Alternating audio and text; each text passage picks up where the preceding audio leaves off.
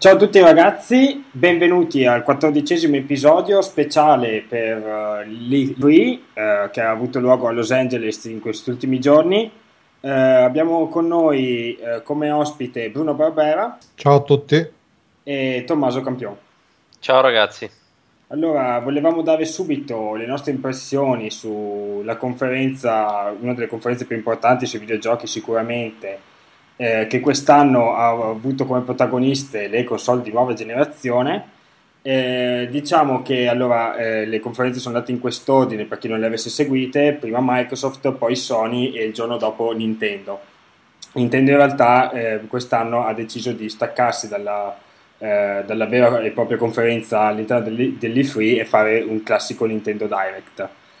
Allora, per quanto riguarda Microsoft, la console era già stata presentata e ha puntato a una conferenza totalmente su software, quasi tutta sui giochi, nient'altro, che di sicuro, secondo, a mio parere, è un'ottima scelta. Mentre Sony ha dovuto ovviamente presentare la console che ancora non aveva presentato, e comunque ha dato sempre molta centralità ai giochi. Stessa cosa Nintendo, che insomma la sua Wii U è già uscita da un pezzo e quindi ha mostrato alcuni giochi durante quella breve Nintendo Direct. Volevo sapere i vostri pareri su appunto queste tre grosse conferenze. Secondo voi chi se l'è giocata meglio? Chi si è giocato meglio dei tre? Guarda, secondo me chi se l'è giocata meglio, strano a dirsi, è Microsoft perché almeno per quello che mi ricordo, perché comunque poi a seguire tutte e tre di fila, compresa quella Sony alle 3 di notte, un po' ci ho lasciato un po' di sonno e anche un po' di cellule cerebrali, però per quello che ricordo è stata la conferenza che mi ha coinvolto di più, anche se poi hanno fatto vedere per la maggior parte filmati e poi era molto, come al solito, ma neanche più di tanto americanocentrica, però diciamo che poi alla fine a rifletterci bene si capisce che è stata molto orchestrata e quindi probabilmente quello che è stato visto non sarà quello che poi davvero saranno i giochi, sarà la console. Un gioco per tutti che adesso, tra l'altro, scusate, non ricordo neanche se fosse per PlayStation o Xbox. The Crew che hanno fatto vedere 10 minuti di filmati che sembrava il gioco della vita, poi hanno detto: ah no, scusate, questo è soltanto un filmato. Poi hanno fatto partire il gioco vero e proprio, che si vedeva una grafica che, insomma, non dico che sembrava della generazione corrente, ma quasi.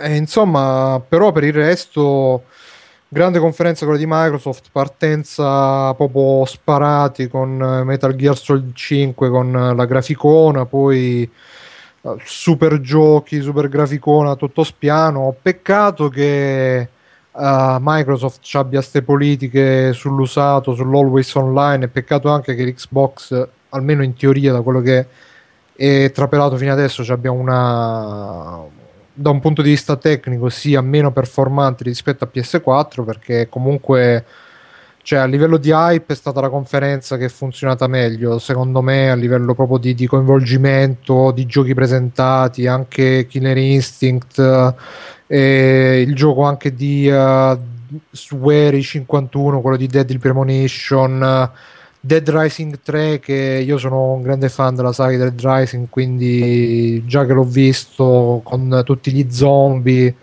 e gli zombie che sfondavano le pareti di legno, bellissimo, stupendo, proprio se non sapessi com'è l'Xbox One con tutte le sue politiche dell'always online, che tu non possiedi il gioco, che eccetera eccetera, diciamo che sarei fortemente tentato. Poi quella di Sony, come conferenza, è stata più casereccia, come tutte le robe di Sony, come l'online che c'è e non c'è, come l'interfaccia che secondo me sarebbe da rivedere dalla testa ai piedi della PS3, tutto quanto, cioè molto, molto casereccio, molto rustico. C'è stata pure la presentazione di Assassin's Creed 4, o il 5, qual è questo, scusate? Eh, beh, Questo è il 4. il 14, Cioè, insomma, che ormai ho perso il Sì, in conto. realtà è un sì, 4, è il ma non un 4 con 4. spin-off in mezzo, quindi va bene. Assassin's Creed Pirati dei Caraibi che Ecco. Esatto. insomma si è bloccata per mezz'ora, il tizio che stava là col joypad in mano rideva, conoscevo, diceva sì sì ciao, che faccio, continuo, non continuo, non lo so. Cioè, che, come al solito Sony ha fatto vedere che sono giapponesi, con tutto che io sono un grande fan del videogioco giapponese, però si vede che loro sono meno, cioè gli americani proprio super impostati, si saranno provati la conferenza 10.000 volte, loro invece magari erano un po' più in imbarazzo anche, non lo so. Hanno fatto parlare Shuei Yoshida che insomma simpatico, però non parlava proprio un inglese perfettissimo e alla fine là si vede la differenza tra l'Xbox che è la macchina proprio per il giocatore, quello diciamo, non dico alla moda, però comunque il giocatore inserito con successo nella società che si fa voler bene, sa voler bene agli altri, è nel giro, ci sta dentro, eccetera, eccetera. Invece Sony, la conferenza dedicata al giocatore che è proprio il giocatore vero che non gliene frega niente, vuole solo giocare. E in quest'ottica si inserisce pure la roba dell'usato che poi hanno fatto il giorno dopo, hanno fatto uscire il video di istruzioni, non so se l'avete visto, come si presta un gioco usato, come si usa un Sì, gioco sì, sì. usato sulla... Una, una vera e propria parodia Sì.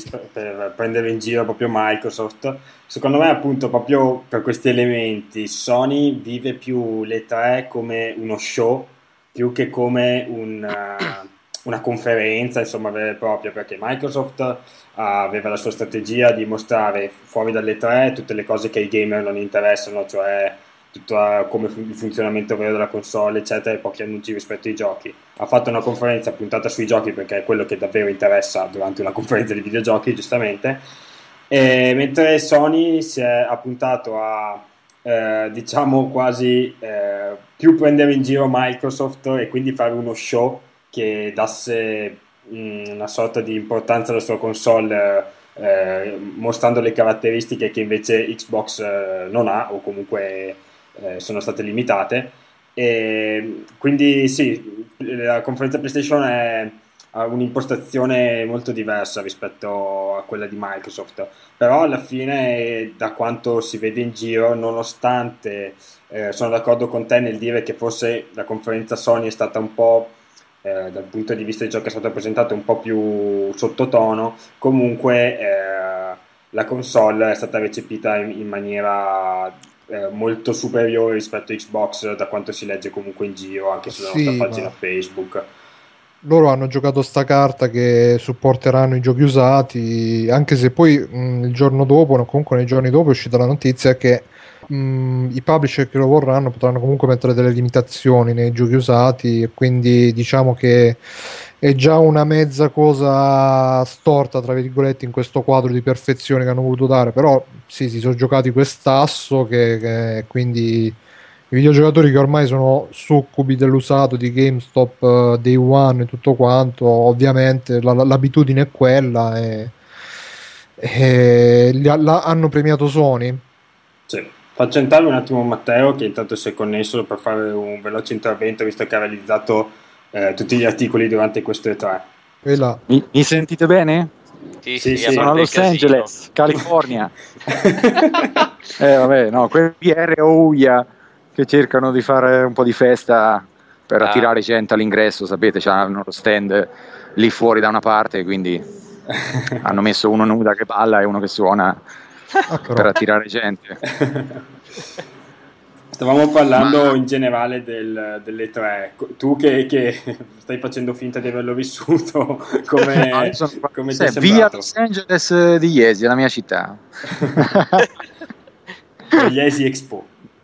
Ciao a tutti amici ascoltatori, posso stare poco, comunque niente, ho scritto articoli sulle tre, potete leggere le mie impressioni lì e in generale quello che posso dire è che da vecchio videogiocatore questo è il primo E3 dove si cambia la generazione di console che non mi ha emozionato più di tanto, insomma, perché sembra la vecchia generazione punto 1.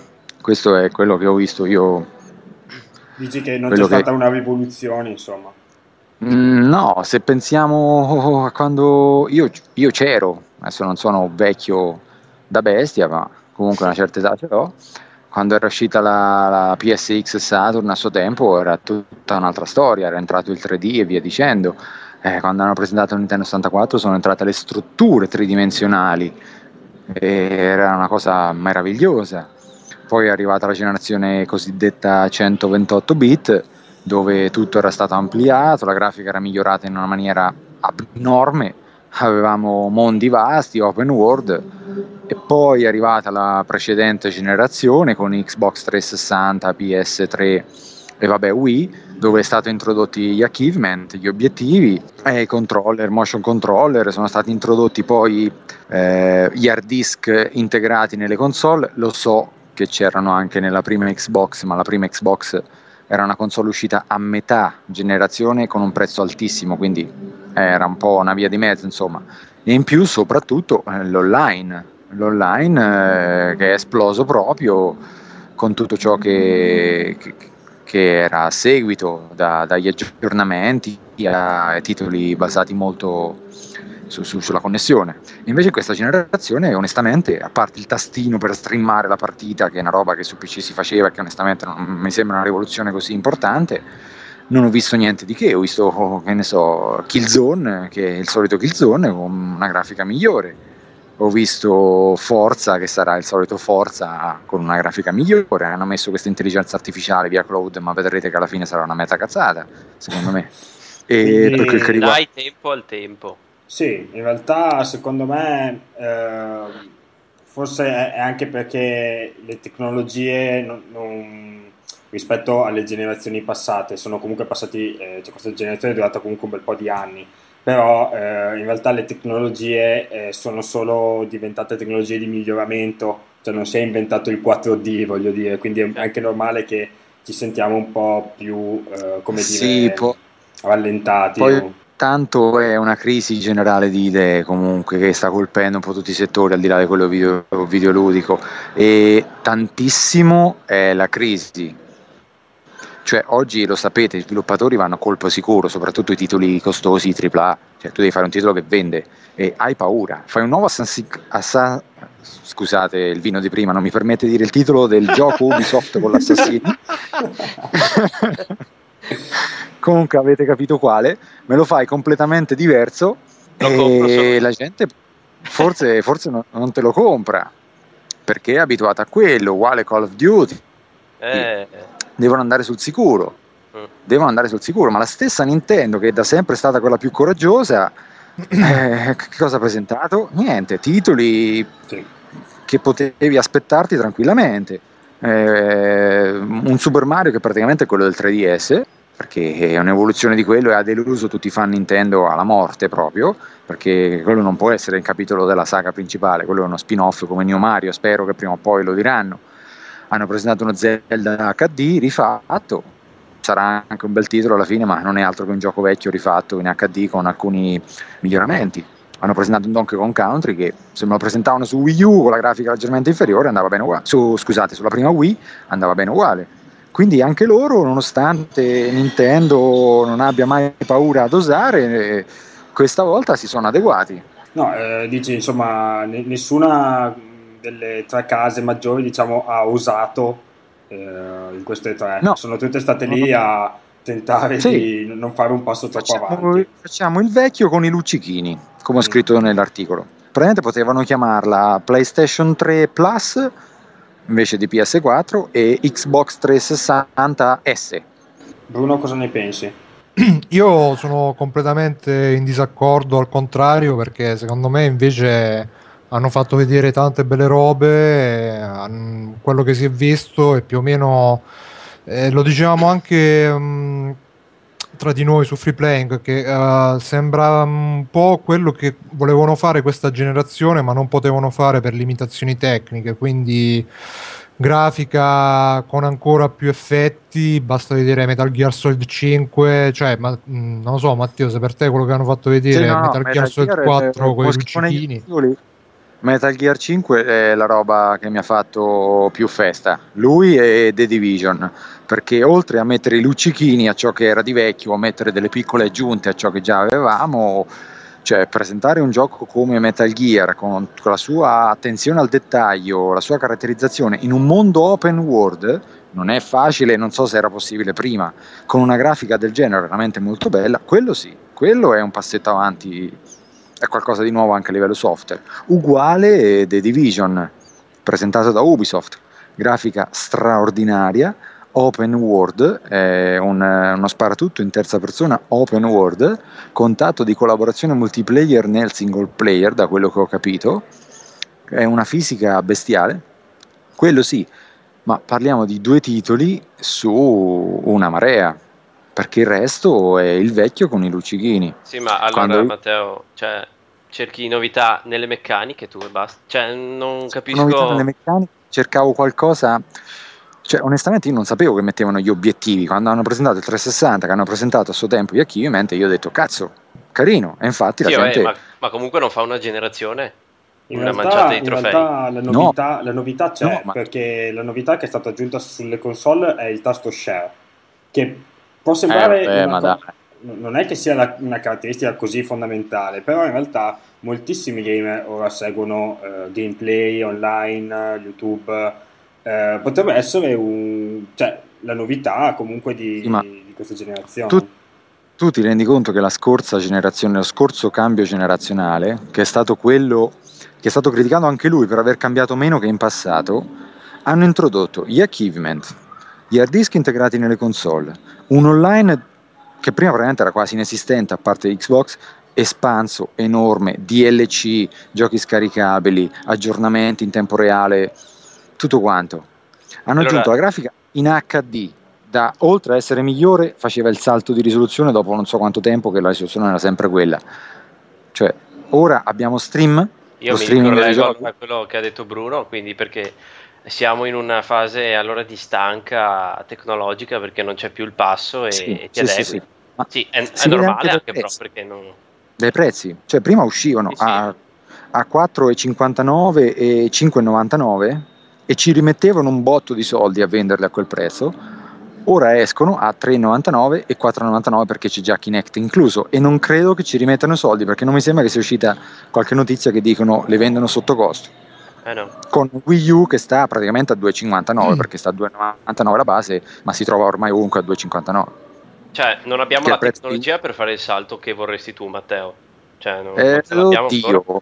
Non abbiamo le idee e non abbiamo una situazione economica che permettono di fare una console a 100-150 euro in più con più potenza, perché paragonare, anche parlando proprio di potenza puramente grafica, da quello che si aspettava a quello che si è visto, io su PC top di gamma attuali ho visto quelle cose già, ma anche meglio da quello che ho visto ora su console. E solitamente quando uscivano le console erano sempre minimo al top dei PC, se non più avanti.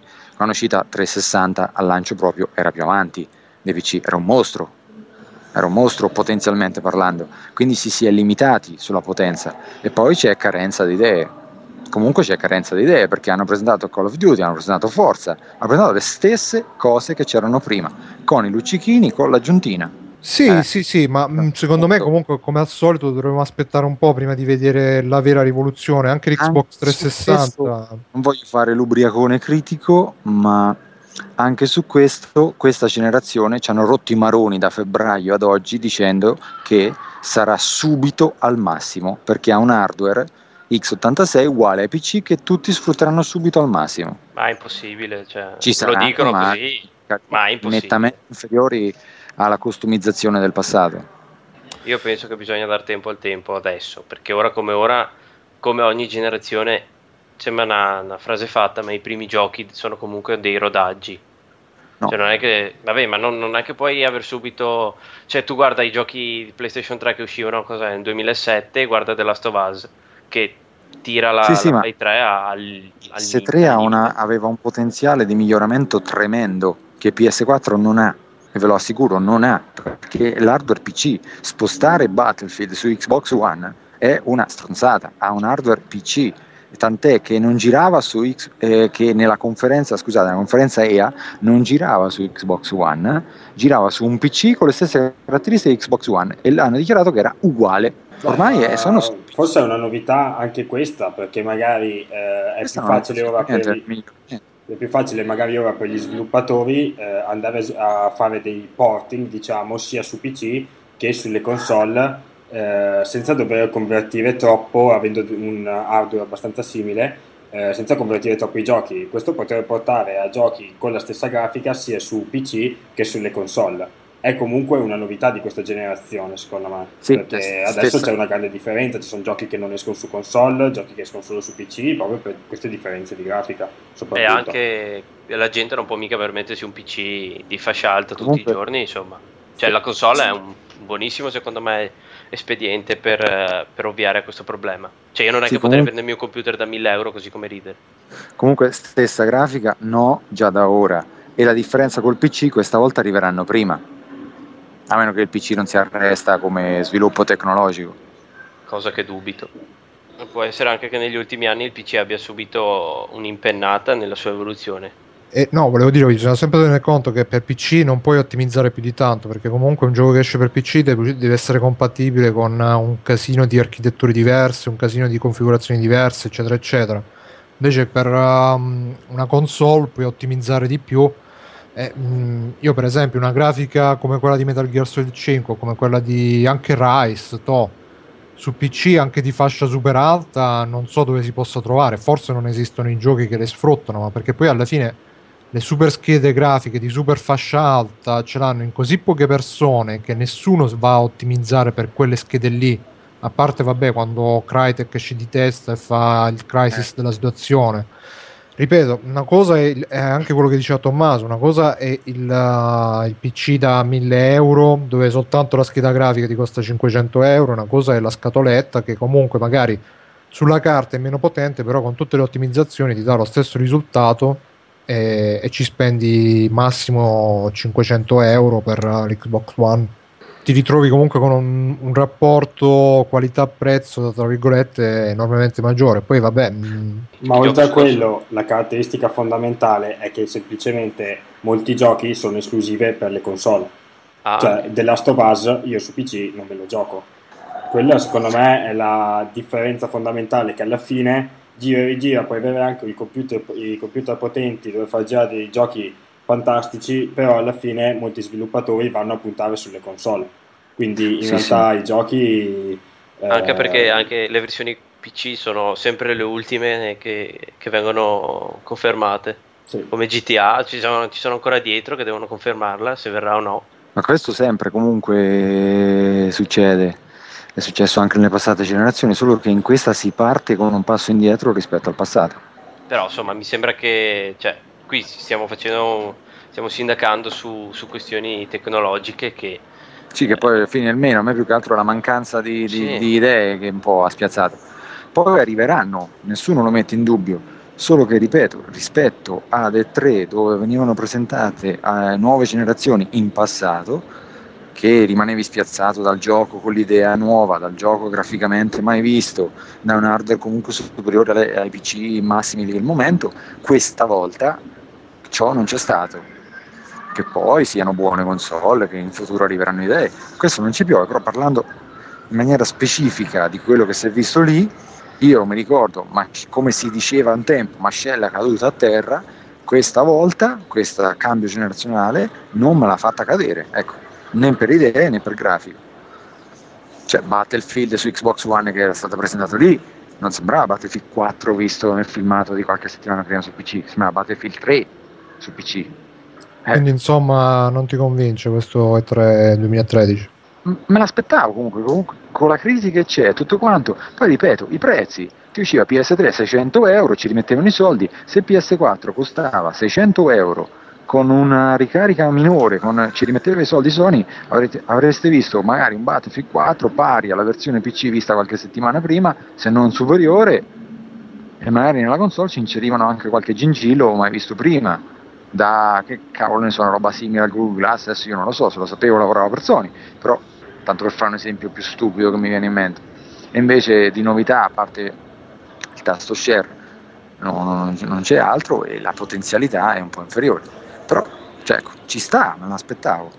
Secondo me questo è stato molto di più, proprio perché anche le console sono state presentate prima delle 3. Questo è stato le 3 che proprio più di tutti ha puntato sui giochi, perché se pensiamo alle edizioni precedenti, le conferenze avevano sempre quei 10 minuti di parlantina con dati di vendita eccetera, mezz'ora dedicata a Kinect o comunque alle cose che in realtà i gamer piacevano poco. Ricordo che l'anno scorso Sony ha presentato il Wonderbook, che sinceramente poteva benissimo evitare, eccetera. Invece quest'anno sia Xbox che PlayStation che anche Nintendo hanno puntato totalmente sui giochi.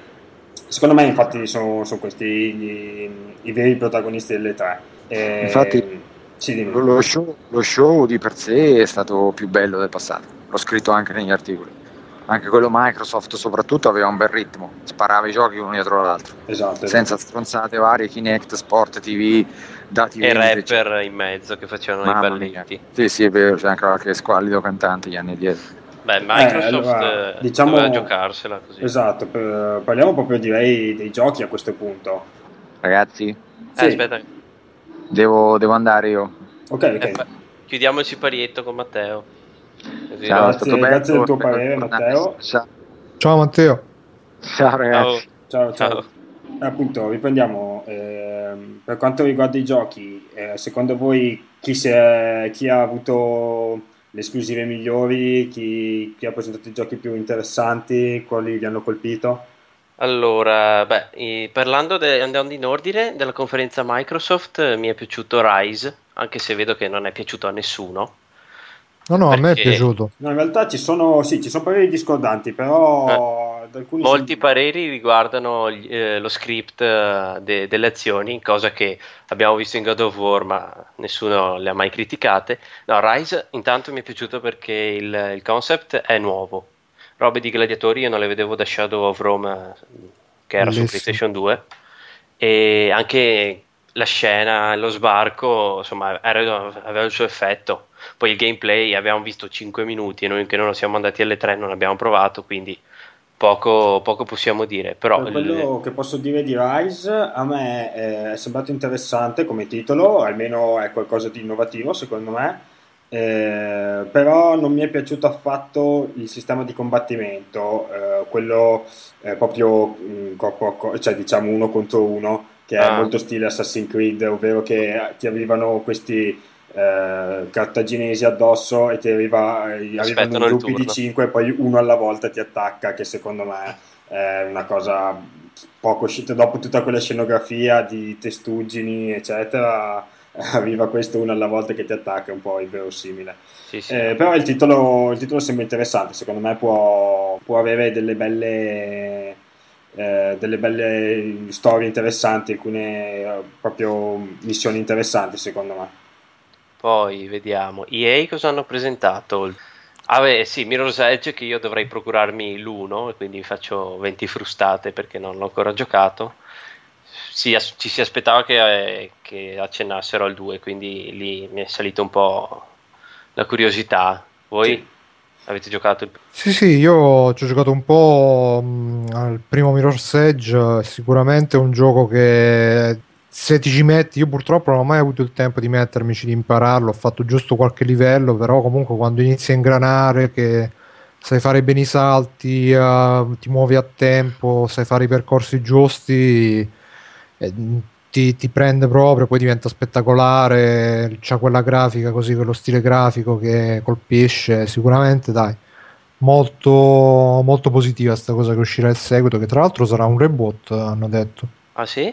Sì, hanno detto che sarà proprio un reboot, giustamente mi sa che ne avranno vendute 10 copie del primo, quindi tanto vale fare il reboot.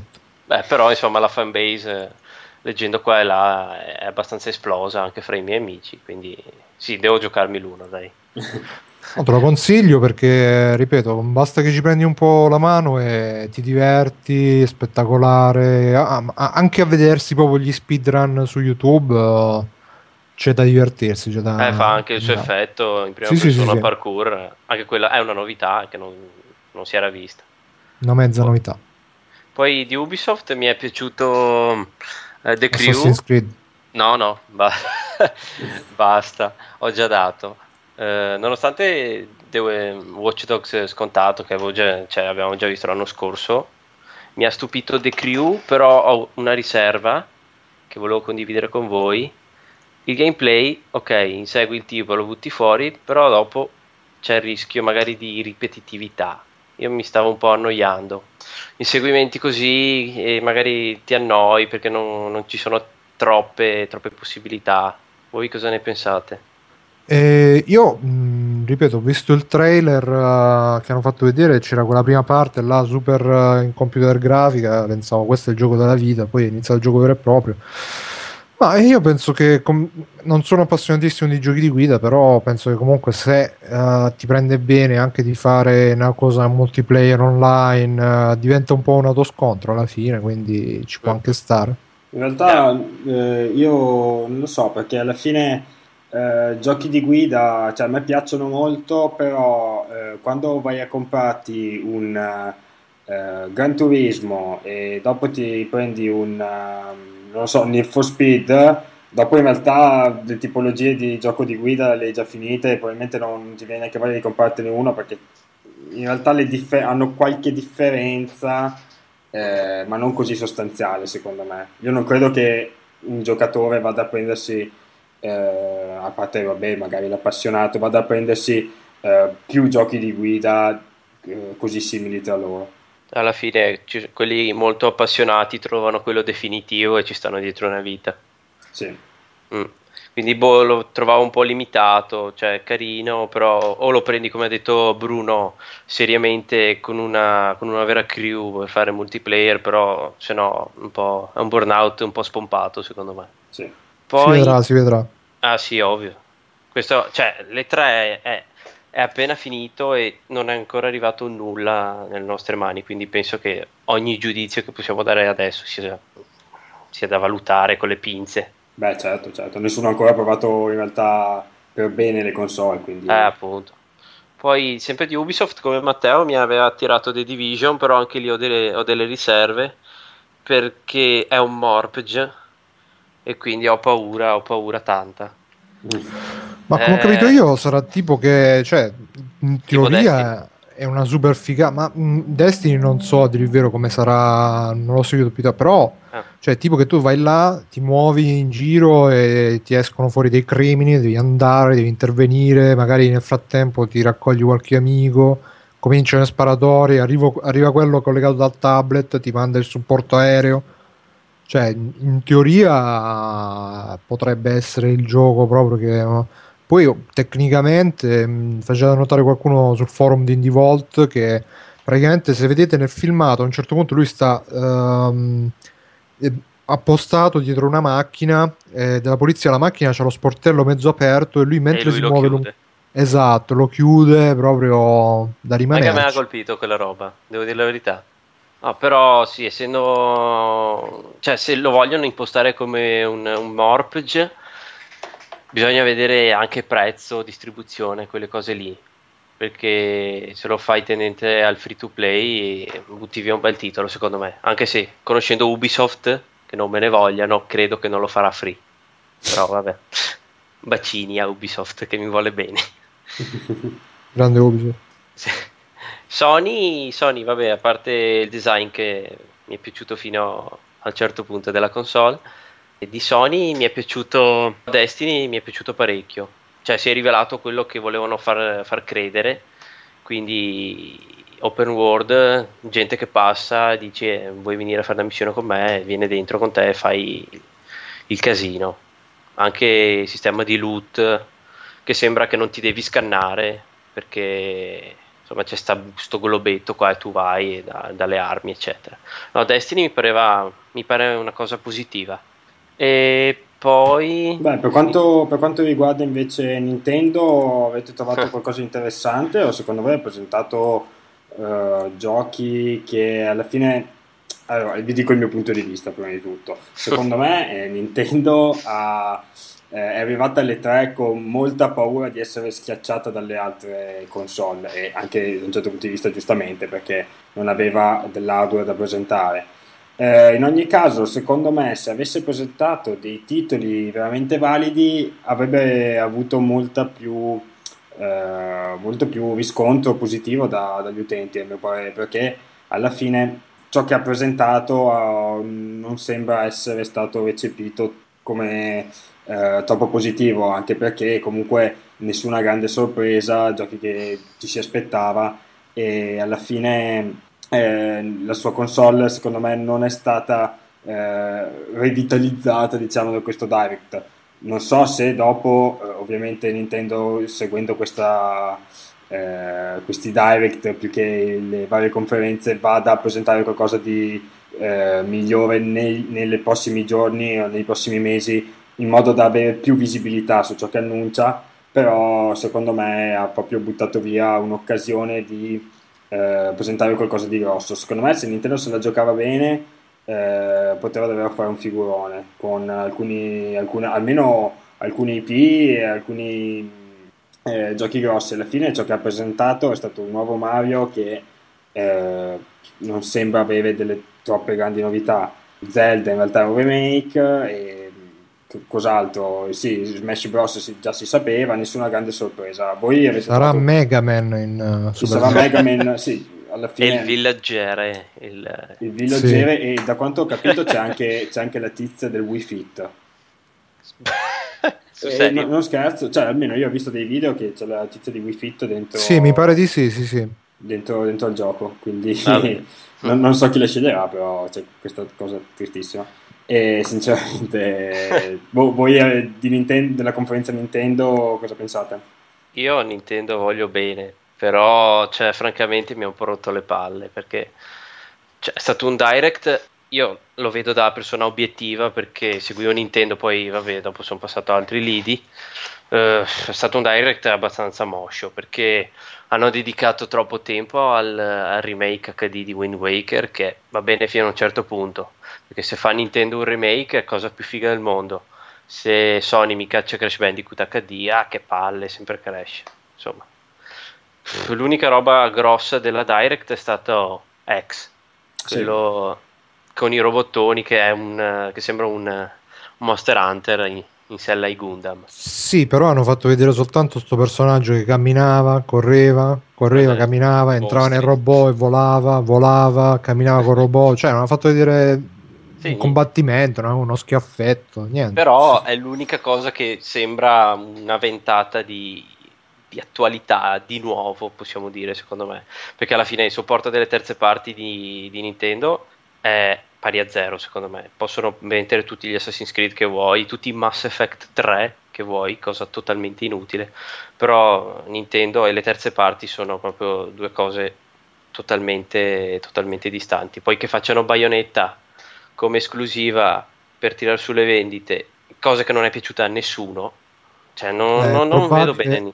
È probabile che se continua così Wii U, probabile che diventerà un'esclusiva temporanea, anche se Camille ha detto guardate, a noi ci paga Nintendo e quindi Bayonetta la facciamo per Nintendo. Ha detto se la volete da qualche altra parte dovete chiedere a Nintendo, se volete Bayonetta sulla PS4 dovete dire a Nintendo mi pubblichi Bayonetta su PS4.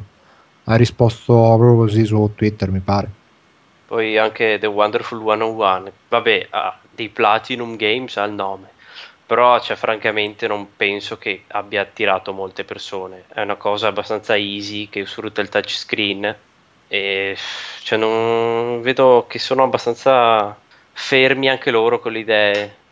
Il Mario nuovo era una cosa indecente, col gatto lamerone che si arrampica sulla bandiera se fai il salto cannato e vai a prenderti la bandiera da 1000 punti in ogni caso.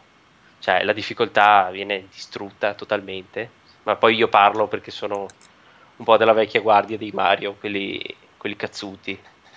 Però insomma, vedere queste robe mi secca anche per come gestiscono la politica dei giochi delle terze parti, che a me dà un fastidio vedere che c'è solo sempre quello su Nintendo. Matteo adesso sentire queste robe mi sbraiterà addosso, però cioè, solo e sempre Mario, solo e sempre Zelda e sempre Donkey Kong, che cos'ha diverso? La visuale in profondità, ma nient'altro da un country che posso giocare sul Game Boy Color.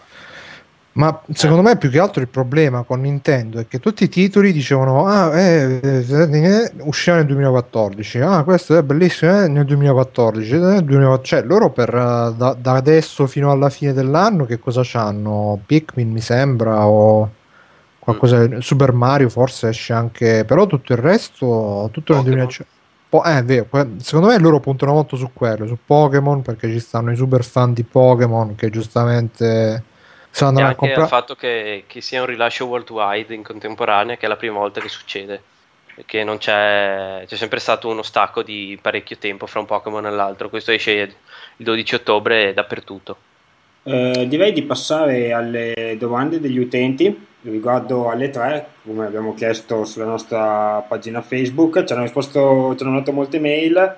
Leggiamo le più interessanti. Giacomo Pavan ci chiede, scrivendoci in Comic Sans, e ti prego Giacomo non farlo più perché io ho un odio contro i Comic Sans e penso tutti i designer del mondo. Comunque ci chiede, in confronto agli altri tre, questo come vi è sembrato?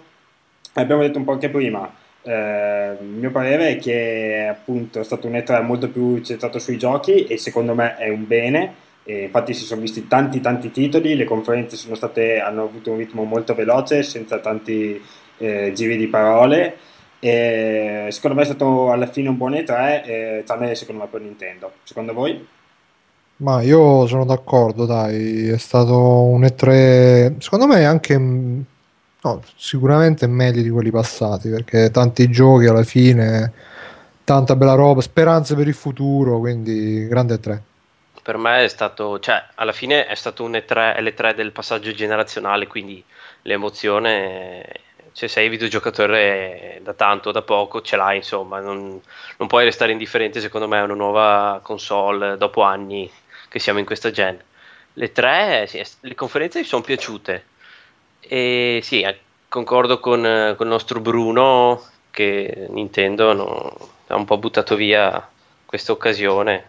Peccato per loro, anche se a dire la verità si sapeva che, cioè io almeno pensavo che comunque queste tre non l'avrebbero passato tranquillamente, nonostante il Direct che ormai è un mezzo, un media approvato e collaudato per entrare nelle case dei videogiocatori, però stavolta non ce l'hanno fatta secondo me. Poi ci scrive Gianluca De Solda, in realtà c'è scritto 2 email, leggo solo quella che c'è scritto dopo la conferenza Sony, in quanto la ritengo un po' più interessante. Dice, alla fine abbiamo visto una brutta copia dell'Xbox One. A mio avviso Sony si è scavata la fossa da sola, presentando la console in ritardo, in quanto ora tutti editeranno la PlayStation 4 come una copia dell'Xbox One. Oddio, già qui... Insomma, qui cade il palco. Sì, in realtà non lo so, secondo me no, alla fine sono 2 console e di simile hanno ben poco. In realtà addirittura PlayStation in un certo senso è stata presentata prima di Xbox One, quindi solo per il design, forse si intendeva solo per il design, però alla fine poco importa a mio parere.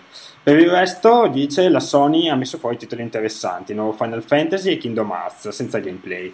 Mad Max sembra interessante e Killzone ha rotto le scatole secondo lui. Però sì, anche secondo me in effetti non è proprio il suo titolo di punto. La PlayStation 4 ha dato il colpo di grazia a Xbox One per 3 cose: il prezzo, il mercato dell'usato e il fattore connessione. Alla Microsoft bestemmierà qualcuno, il fattore connessione mi fa domandare però una cosa: come gestiranno la pirateria alla Sony? Allora, questa domanda secondo me si risponde da sola semplicemente dicendo la gestiranno come l'hanno gestita negli anni scorsi, cioè non la gestiranno, ovvero ci sarà la semplice protezione della console. In ogni caso, alla fine penso che anche con la console Microsoft, nonostante si connetta online, penso che se uno vada a piratare un gioco, alla fine il gioco viene comunque validato come vero gioco online e quindi potrebbe funzionare. Non so, voi cosa dite?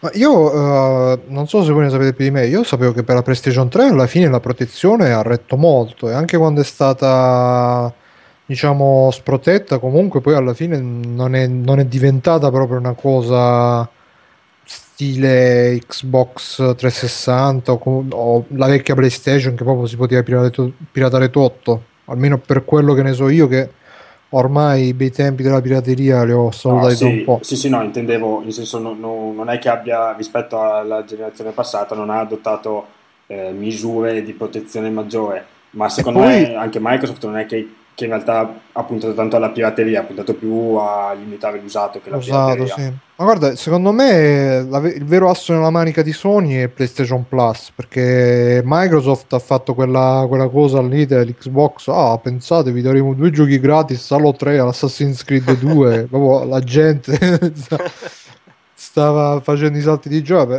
mentre la Sony con PlayStation Plus sta andando alla grande, anche cioè, da quando è iniziato ci mette dei gioconi anche gratis, quindi secondo me già il fatto che quando uno sa che si compra PlayStation 4 e magari c'ha già quei 4-5 giochi gratis dentro in cambio dell'abbonamento, già fa una bella differenza, e a quel punto piuttosto che scaricarti, farti la modifica se ti dovrai fare una modifica, e scaricarti le ISO se ti devi scaricare le ISO, poi magari devi patcharle perché non funzionano, ti fai l'abbonamento del PlayStation Plus, ti costa di meno dei DVD vergini se si usano ancora, o comunque ti costa di meno di fastidio di stare appresso a tutte queste Sì. cose, quindi secondo me è quello il loro asso nella manica anche per l'usato e per l'online pass, perché alla fine mi sa che col fatto che hanno esteso la necessità di pagare per giocare online, secondo me faranno anche una roba tipo che divideranno, cioè invece di farsi mettere l'online pass, spartiranno i soldi del PlayStation Plus, e quindi saranno tutti felici e contenti. Poi boh, Sì, sì, secondo me il problema pirateria per ora rimane, diciamo, alla pari di quello attuale, che comunque non è così gravoso su console, intendo, su PC forse è un po' più importante. Tommaso, vuoi leggere l'email di Giuseppe? Giuseppe Vado Consoli. su Giuseppe Consoli ci scrive: da Nintendaro sono deluso dal Direct, molti di quei titoli li conoscevamo come Mario Kart 8 e Smash Bros. Quel nuovo Donkey Kong non ci stava proprio, potevano benissimo realizzarlo fra qualche anno. Secondo me ci voleva un bel Metroid su Wii U, sarebbe stata una cosa spettacolare. Bellissimi Ex e Bayonetta 2, peccato che verranno rilasciati nel 2014. Speriamo che al TGS, Tokyo Game Show, presentino altri giochi. Qua si fa lo stesso discorso che ci aveva fatto Bruno ospite, del fatto che e là. effettivamente i titoli escono tardi, 2014 è abbastanza in là. Sì, però sì, è quello che abbiamo detto anche noi più o meno, cioè che Eh. appunto ha presentato giochi di cui si Si sa, sapeva, si sa. e gli unici un po' più interessanti, X e Bayonetta 2 già si sapeva, mi pare, Sì, da mo'. e questo X in realtà è un po' la sorpresa che ha lasciato Nintendo, però sì, secondo me comunque come dicevo prima, più avanti farà dei direct per avere più visibilità anche magari al TGS, staremo a vedere. Luca Mondin ci scrive: innanzitutto volevo salutare e ringraziare la redazione per l'ottimo lavoro, grazie Luca. Grazie, grazie. Secondariamente avrei un paio di domande da porre, permettendo che io ho visto tutte le conferenze delle tre live, a parte quella con Ami e Nintendo, ma l'Xbox One vi sembra davvero così peggiore rispetto alla PS4? Perché a parte le varie limitazioni poste, soprattutto quella di dover essere connessi ogni 24 ore, delle tre sembrerebbe che, viste tutte le esclusive fornite sul piano del semplice giocare, la Xbox One sia superiore alla Play, che si è vista soffiare tutte le migliori esclusive, Kingdom Hearts e Final Fantasy. Vabbè, dopo lui dice che in realtà alla fine prenderà la PlayStation 4 Per le limitazioni. per le limitazioni di Xbox. In realtà secondo me Xbox non ha, sì, ha qualche esclusiva buona, però ricordiamo che PlayStation anche già da questa generazione ha delle esclusive davvero ottime. The Last of Us credo che è uscito oggi, se non sbaglio, sì. Oggi. È uscito oggi, e direi che è stato un gran successo ed è esclusiva PlayStation. È un gioco della generazione passata, ma di sicuro la stessa casa di produzione potrebbe produrre degli Uncharted o un nuovo Last of Us in esclusiva per il PlayStation, e secondo me è un colpaccio. Ci sono altre case di produzione importanti, come quello David Cage di Quantic Dream, molto altro. Secondo me PlayStation in realtà ha ancora un grandissimo parco di esclusive rispetto a Xbox. Sì, l'unica roba, anche Kingdom Hearts, quello sì, il fatto che sia diventata multipiatta è una roba che mi ha colpito, francamente. Ma secondo me, se posso aggiungere una cosa, una cosa, come dicevo anche prima, a cui sono devi stare molto attenti, è di fare dei servizi che funzionano bene, perché pure questa generazione alla fine PS3 ha molti giochi interessanti, però accendi, ti parte l'aggiornamento e poi devi chattare con qualcuno e devi uscire dal gioco. Se devi la lista amici che funziona e non funziona, i trofei che sono stati aggiunti, cioè è molto molto come una conferenza alla fine, è molto rustica, molto alla fine i giochi sono belli, ma tutta la struttura intorno funziona, ma potrebbe funzionare. Invece Microsoft è il contrario. Microsoft l'accendi, pulita, ti esce la dashboard, tutti i tuoi amici, ciao, come stai? Tutto a posto, comincia a fare la chattata in tutti quanti, ti fai la partitina mentre stai al microfono con gli altri.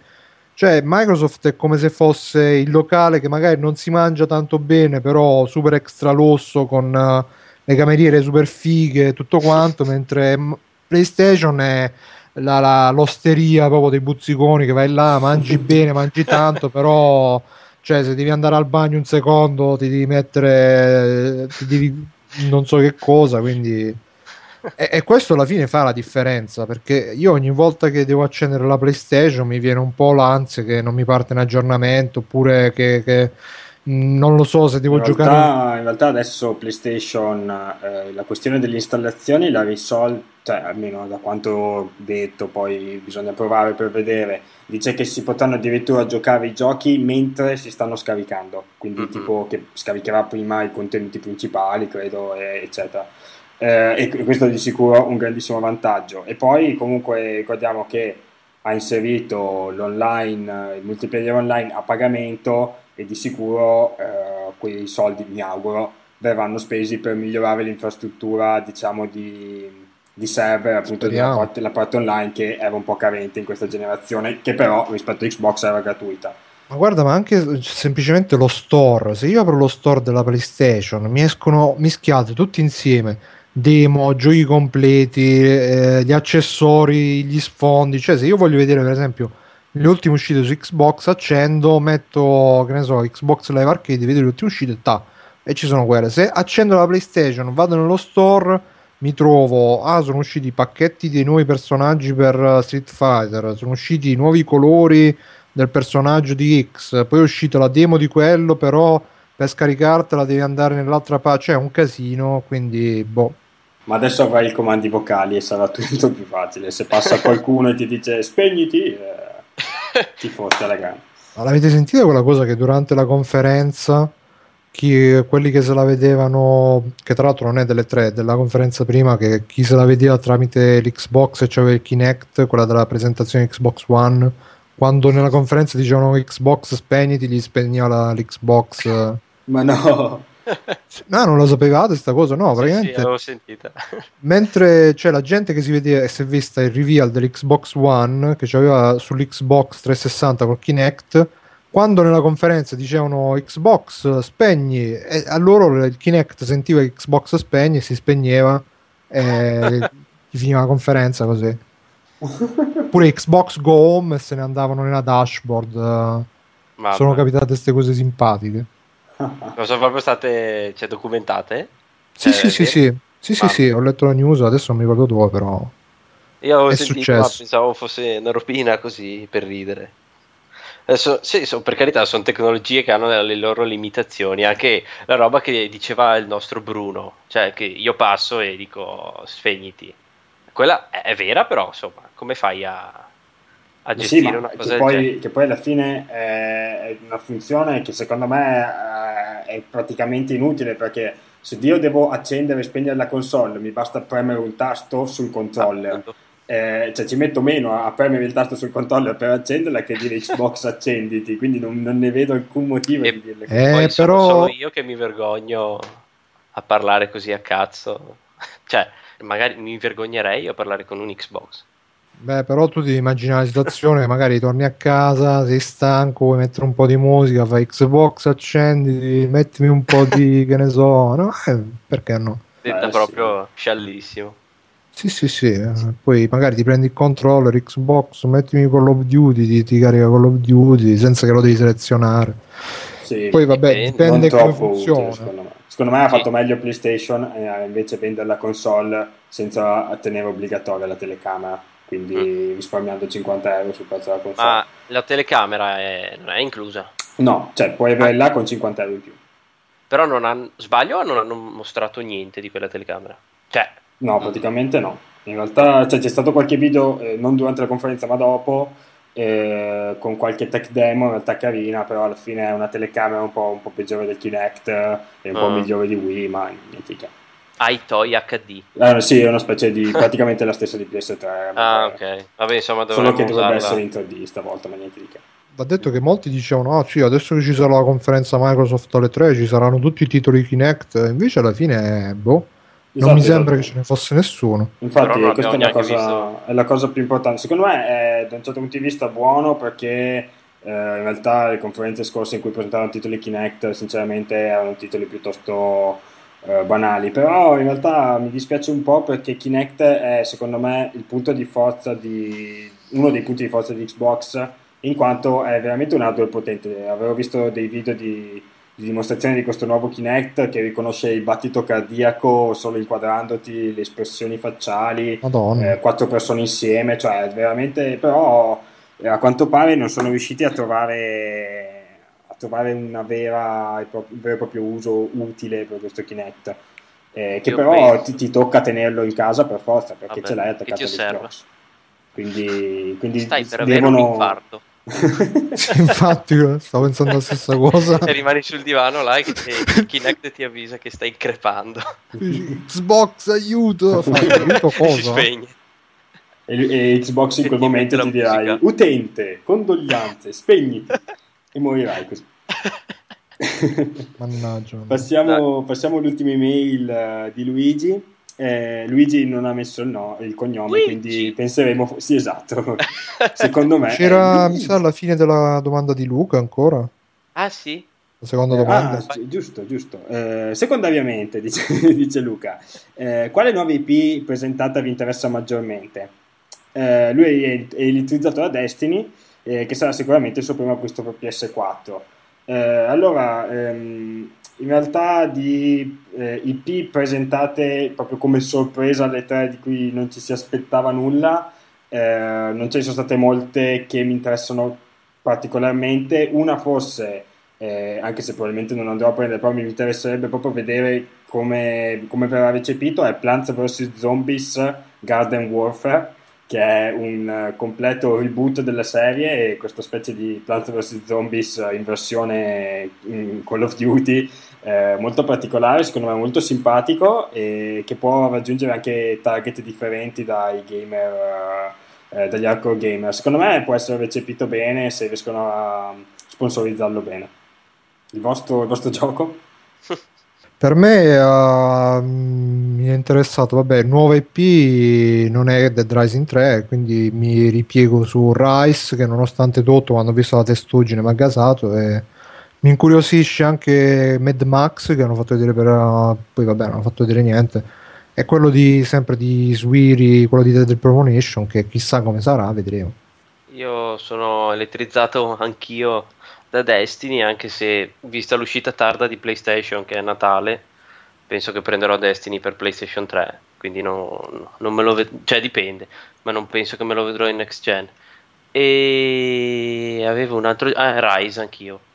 Passiamo a Luigi. Luigi! Luigi, cosa ne pensate di questa moda di convertire moltissimi giochi, anche quelli con una saga molto longeva come Metal Gear Solid, in free roaming? Un tentativo di eguagliare il successo dei precedenti saghe come The Elder Scrolls of Far Cry? Una saga come quella di Snake aveva veramente bisogno di questa rivoluzione? Secondo me portare i giochi in free roaming può avere un buon riscontro dal punto di vista della longevità, perché a molti giocatori piace esplorare, piace vedere cosa gli sviluppatori sono andati a creare nel mondo secondo me avere un gioco che non è troppo su binari può essere un'ottima cosa. Dipende secondo me come viene gestita. Se Metal Gear Solid è troppo free roaming potrebbe andare a perdere un po'. Se invece è semplicemente free roaming del tipo che posso un po' passeggiare in giro prima di fare la prossima missione, secondo me ci sta. Ma secondo me è una cosa che bisognerà vedere come la sfrutteranno, perché ci sta pure che vogliano fare tutti i giochi un po' tendendo a farli tipo The Division, nel senso di avere questo mondo enorme con tanti giocatori insieme. Allora magari in un gioco come Metal Gear Solid non avrai tanti giocatori, non sarà un MMORPG, però magari basandosi anche sulla cloud, sui servizi cloud, dopo un po' verrà detto: ah, guarda, se vai in questo posto troverai un'area nuova sbloccata, quindi magari te lo riprendi, ti ci rimetti a giocare. Secondo me può darsi che lo sfrutteranno in questo modo, cioè sarà un cavallo di Troia attraverso cui faranno entrare la necessità di stare connessi alla cloud o comunque di tenersi i giochi per molto tempo senza rivendersi, una specie di DLC di espansione, ma che però saranno più trasparenti, nel senso che se tu ti scarichi un DLC, allora è evidentemente un pezzo in più che ti stai scaricando, una missione in più, mentre invece se stai in un mondo che magari c'è un posto dove ci sta, che ne so, vietato entrare, e dopo a un certo punto ti arriva la notifica che dice no, guarda, qua si è sbloccato, puoi andare, è già diverso, e quindi magari ti viene pure di rimanere lì, di non rivenderti il tuo gioco per vedere che sorprese tra virgolette possono uscire di volta in volta.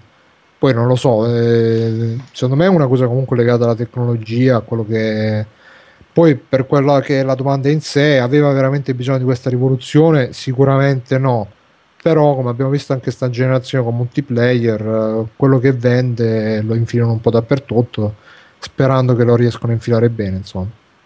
Io non penso che ci sia questo modo di convertire i giochi in free roaming. Alla fine credo che ci sia una voglia di, come visto in Destiny, di unificare il multiplayer e il single player in qualcosa di vasto, quindi di distruggere questa barriera. È diverso da un free roaming, è un'altra barriera che viene abbattuta. Una libertà, diciamo, una libertà. È libertà proprio, essere liberi di giocare senza anche passare da una modalità all'altra, perché comunque ci vuole tempo. E la formula che vorrà proporre Destiny, secondo me, quella è la vera novità, la vera next gen. Io che passeggio e vedo Bruno che passa e gli chiedo vieni a fare la missione con me, senza scazzi e mazzi, sono comunque nel mio single player, però in modo pulsante. Va bene, direi che le email le abbiamo finite. Ringrazio tutti quelli che ci hanno scritto, sono stati davvero tantissimi, e anche tutti quelli che hanno seguito le dirette con me, il Lino e il Signor Oscuro durante queste tre. Ringrazio anche il nostro ospite Bruno Barbera. Vuoi ricordare in quali progetti ti possiamo trovare? Sei coinvolto in tantissime cose, Bruno? Sì, potete trovare, faccio anche un podcast che potete trovare su www.freeplaying.it, poi mi trovate a scrivere anche su www.indievolt.it, giochi indie, e trovate sia Freeplaying sia Headshot sia altri podcast di videogiochi, non di videogiochi, tutto quanto su podradio.it. Se non sapete che ascoltare, andate là che vi capitano gli podcast a caso dalla radio. Perfetto, direi che possiamo salutarci e vederci al prossimo episodio.